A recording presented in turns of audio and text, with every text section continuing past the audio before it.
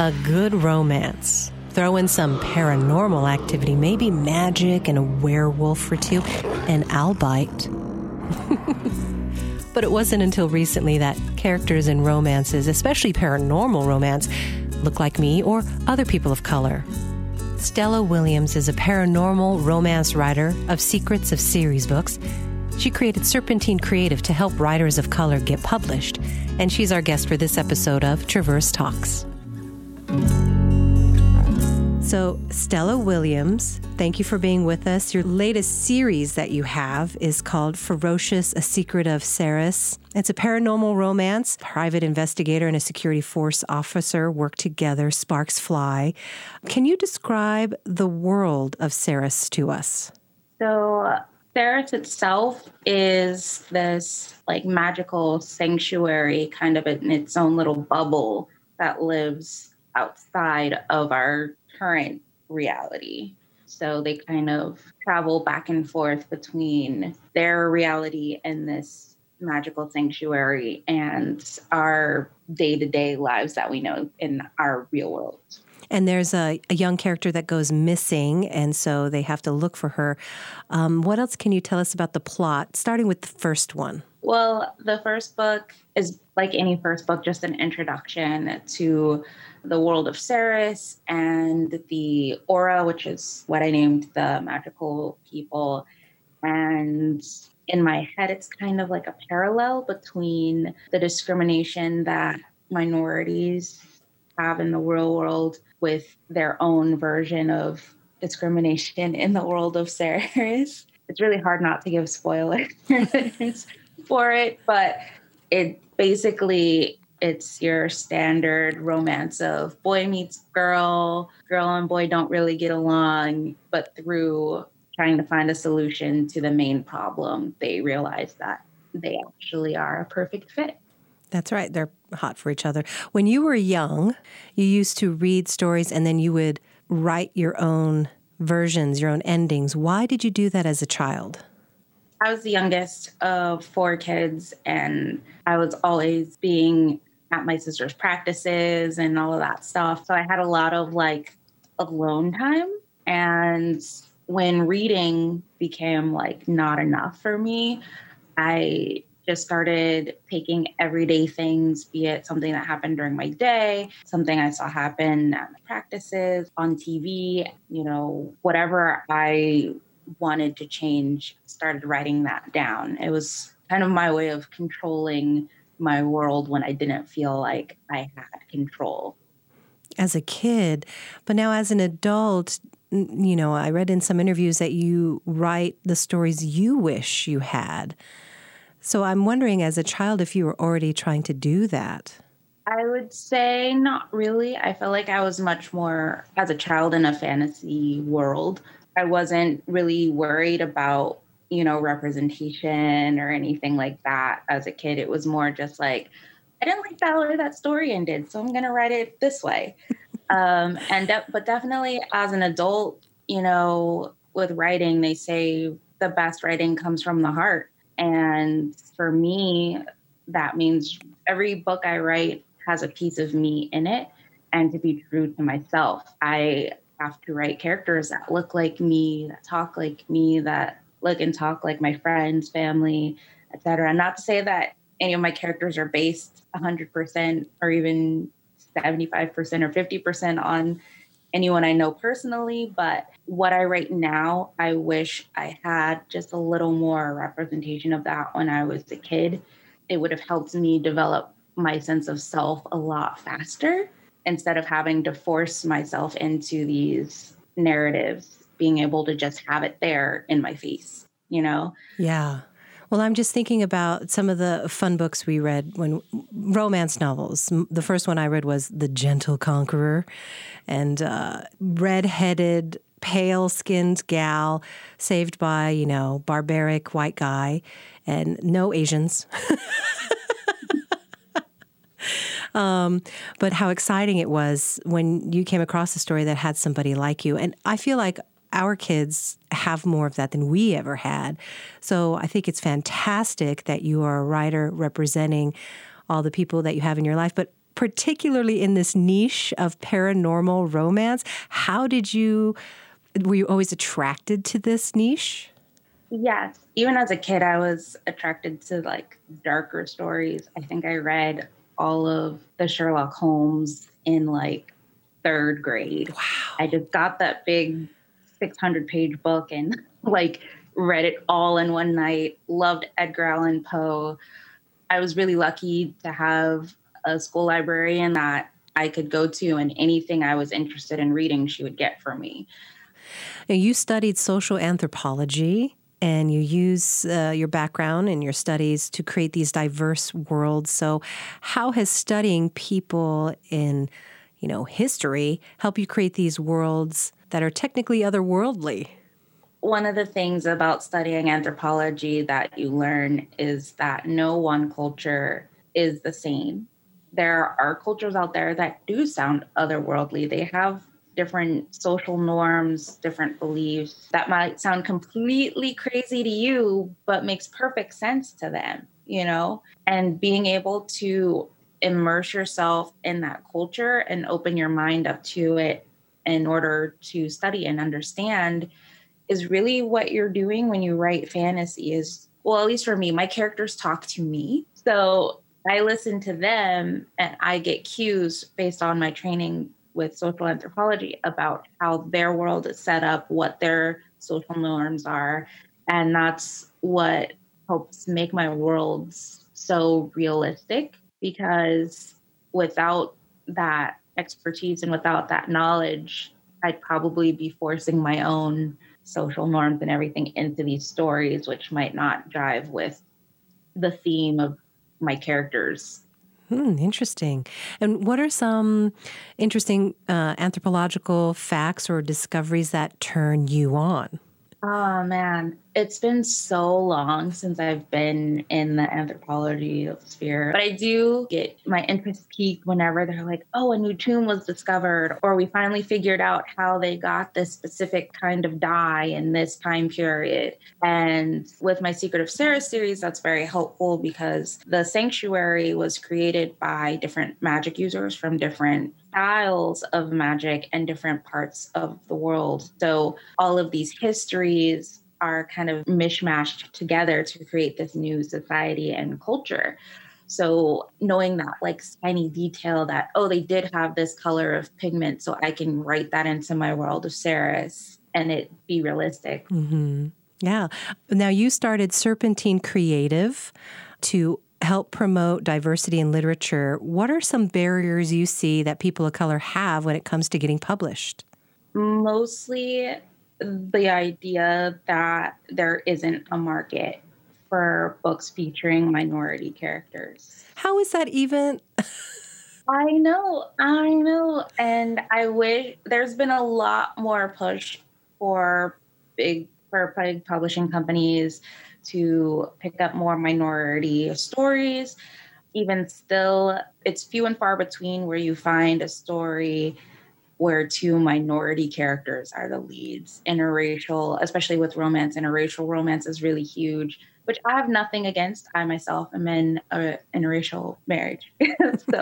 But, growing up, we had Brenda Jackson, Beverly Jenkins. That's it. I mean, there's more than that, but those were the two that I remember being super mainstream as far as romance. Do you think it's because in the publishing world, I know we have a lot of white folk in the publishing world making choices, but is it just, it's like denying that people of color have erotic feelings and enjoy being entertained in paranormal, like, this kind of situation here, maybe just such a disconnect? I think so. One of the bad reviews that said that this would have been a good book, but I couldn't relate to the characters. Really? Okay. So, and I'm like, well, okay, I'm sorry you didn't relate to the characters, but in my head I have to think, okay, well, why didn't you relate to the characters? Was it because of their personality, or was it because I described them as dark skin, dark eyes? They spoke slang, but at the same time, they were still doctors, lawyers, detectives, productive society members, you know? It's crazy some of the things you see people say about books with characters of color. Like, it's not realistic that she's a doctor, not struggling, you know, married, you know, she doesn't already have like at least one kid by the time she's 30. Like, the craziest things you could think of, people like find to nitpick. Yeah. Your world is so small if you say something like that. It is hard. There are still barriers, and people still think it's okay to say these things to authors of color and about characters of color. And really, what I try to do with Serpentine Creative and through my YouTube channel is give a voice to authors and a safe space for authors of color who write marginalized characters in such a niche genre, to have that recognition and have that space without that comment of, oh, I just can't relate. Yeah. Or like, it's fantasy, right? But there still has to be a level of realism. And it's really hard to balance that when you have, to be frank, racists saying that it's not realistic to have characters of color be able to do all of these fantastical, amazing things. Yeah.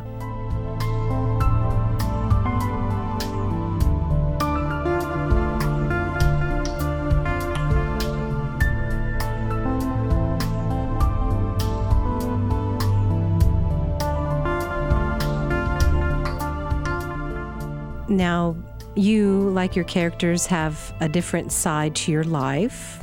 Stella Williams is your pen name, and the everyday you is Nisha McSwain Franco. Yes. I say that right? Yeah. So, and you do some great work with kids in juvenile detention in the Tri-Cities. So can you explain what you do for the kids in juvie?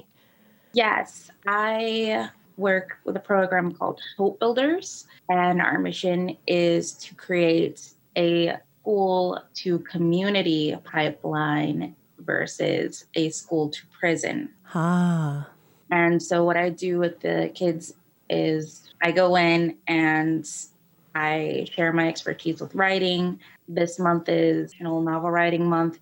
So I have a group of 5 or 6 students that are participating this year. Oh, great. Some of them aren't, you know, the best students, you know, they're like, I never really thought about writing my own books. I don't like writing for school, you know, but when I started breaking it down, like, you can literally write whatever you want, you know, you can just pick a genre, pick a name, and just write to your heart's content. No boundaries, no rules, just completely being yourself and getting stuff down on paper. And it's been really interesting seeing different ways that it's helped them open up and express different feelings and emotions in a way that they, not to say that they were never taught before, but maybe not fully exposed to before.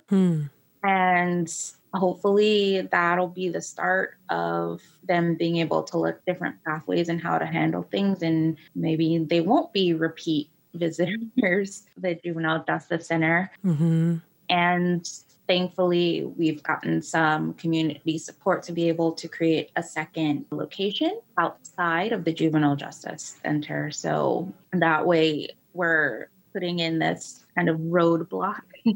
Like, okay, we know that it's been shown to turn kids around who've already had the misfortune of ending up in this space. Now we have a setup outside of that space to maybe prevent them from getting to that point at all, or hopefully provide a space where students who were introduced to it in the juvenile justice system have a place to go outside of the juvenile justice system to get that same level of community, compassion. And it's a really, really great opportunity, not even just for the children in our community, but also as adults, as representatives of the community, to be able to make a difference in volunteering for like 30 minutes or an hour once a week, even. Oh, yeah. You never know. I might be sharing these writing experiences with these kids now and inspire future authors. Oh, yeah. I'm wondering how you started to have a heart for the kids in juvenile detention.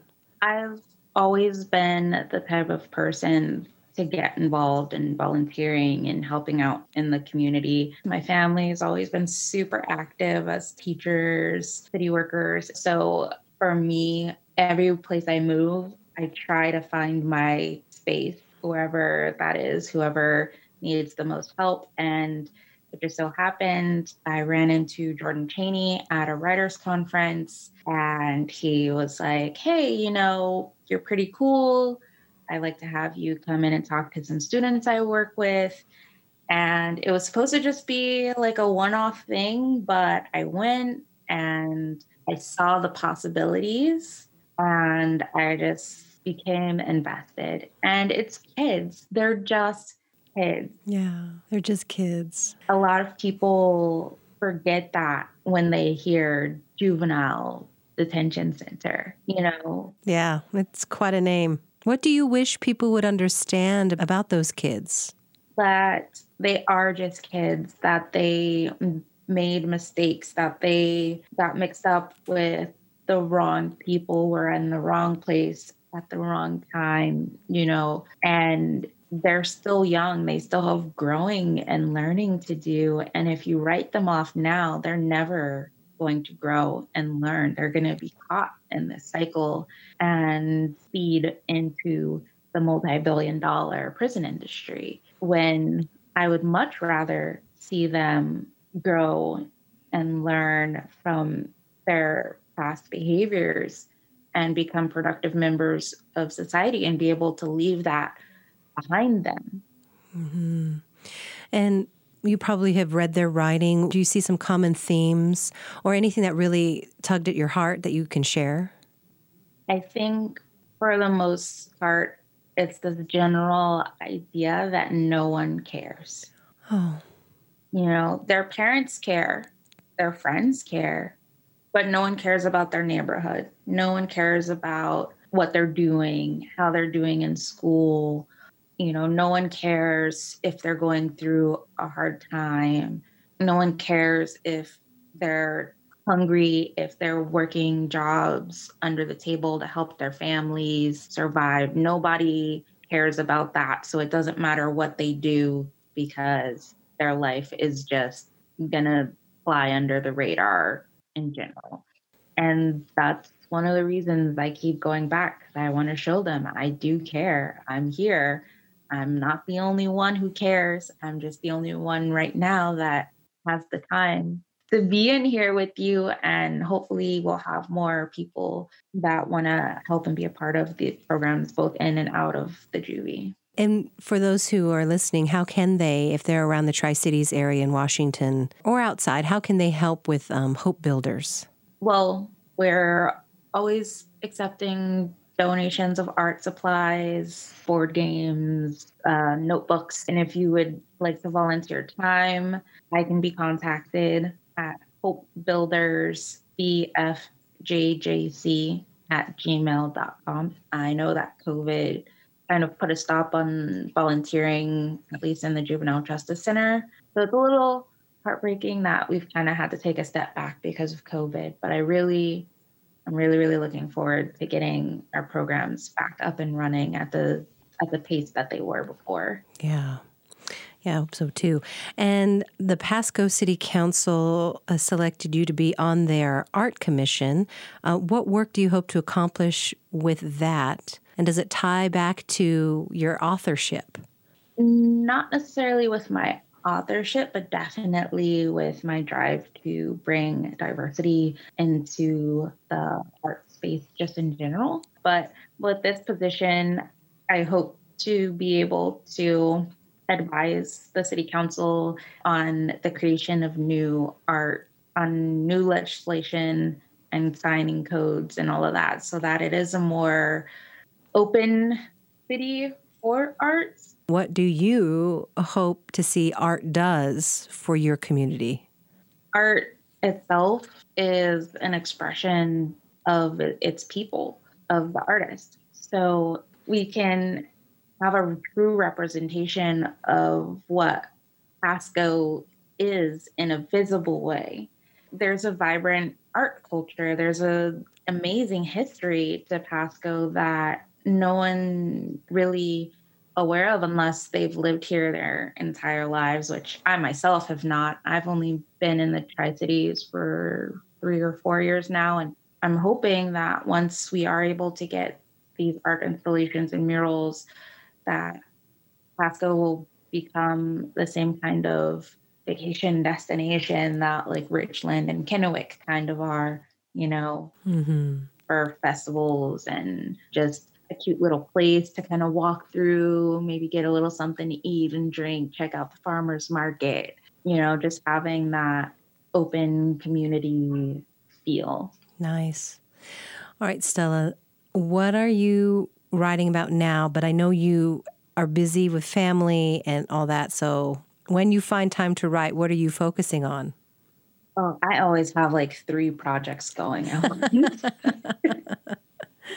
Currently, I'm working on the final book of the Secret of Sarah series, and then planning to branch slightly outside of paranormal and romance. And I'm working on a thriller, like a suspense thriller right now. I'm really excited about it. I've been working on it for like 2 or 3 years now in between my romance projects. So I'm excited to see if it turns out to be something that I feel comfortable with publishing, or if it's just something that I just hold close to my heart and just let sit on my shelf for a little bit. Yeah. Well, thank you so much for your time. I really appreciate it, and for your books and also your community work. Thank you so much for having me. You bet. Bye. Bye.